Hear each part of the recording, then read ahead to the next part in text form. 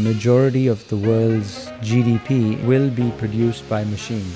Welcome to the Think India series of audio and video podcasts by Brand Capital International. This is the place where you're going to see top insiders, entrepreneurs, and innovators who are going to come and share with us their secrets on how to build a company ground up and take it global. All coming from the hub of innovation, the Silicon Valley. Hello, welcome to the Think India series by Brand Capital, and welcome Sabir. When I say Think India, what are the first things that come to your mind, Sabir? Challenging place, obviously. Great opportunity because of its large size of its population. Majority of the people are below the age of 40. But a country that also lacks infrastructure. You can't do the same things in India that you can do in other countries in the West. India has its own set of challenges because it's a democracy. There's a lot of freedom that also brings with it the challenges of being a democracy. Things move very slowly. But on the whole, great opportunity, but not for the faint of heart.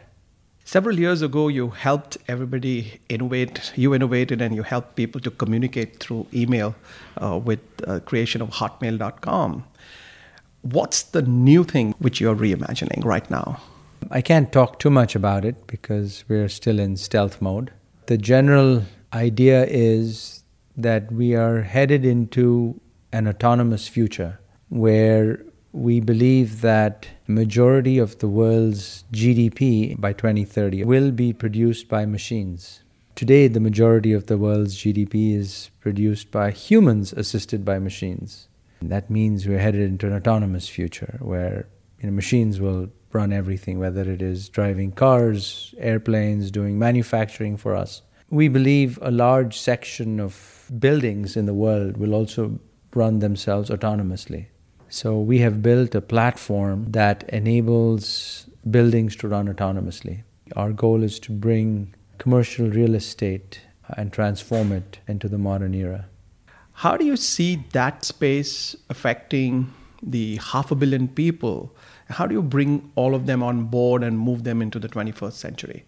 Today, we have humans who identify things either visually or by smell, or are told things. That information is going to be communicated to the relevant stakeholder without any loss of information or loss of time. How is it going to transform 500 million? I think it's going to transform people the world over, not just the 500 million people, because it's just going to make life more efficient, safer. That's the new promise of what IoT is. Sabir, let me talk a little bit about education, and particularly in India. Obviously, we all agree that the education system which needs to be changed. I mean, as a visionary, what is your take on how do you reimagine the entire educational system in India? I think education in general has to be more relevant to the times, which means you study things that are more current and are taught things that are more current and with which you can go and join the workforce more quickly. And for example, I had to teach myself all of last year what new form of artificial intelligence was, what are the new techniques. But the beauty of the whole thing is that today you've got all the tools and the teachers available to you on the internet and teach yourself. But that doesn't mean that you can do away with education or formal education. Giving my own example, I had to learn this new form of AI, but luckily I had a great grounding in linear algebra, which is what all of this new form of AI is based on, which I learned in engineering school. If I hadn't had that background, I would not have been able to, pick this up on my own. All right. Let's get to this buzzword, blockchain. Blockchain technology, a lot of startups working into it, a lot of applications, I believe, of the blockchain technology, etc. What's your view on that technology? Blockchain is no different from a secure database, distributed database. I think there is a little too much excitement on it. It doesn't do much, really.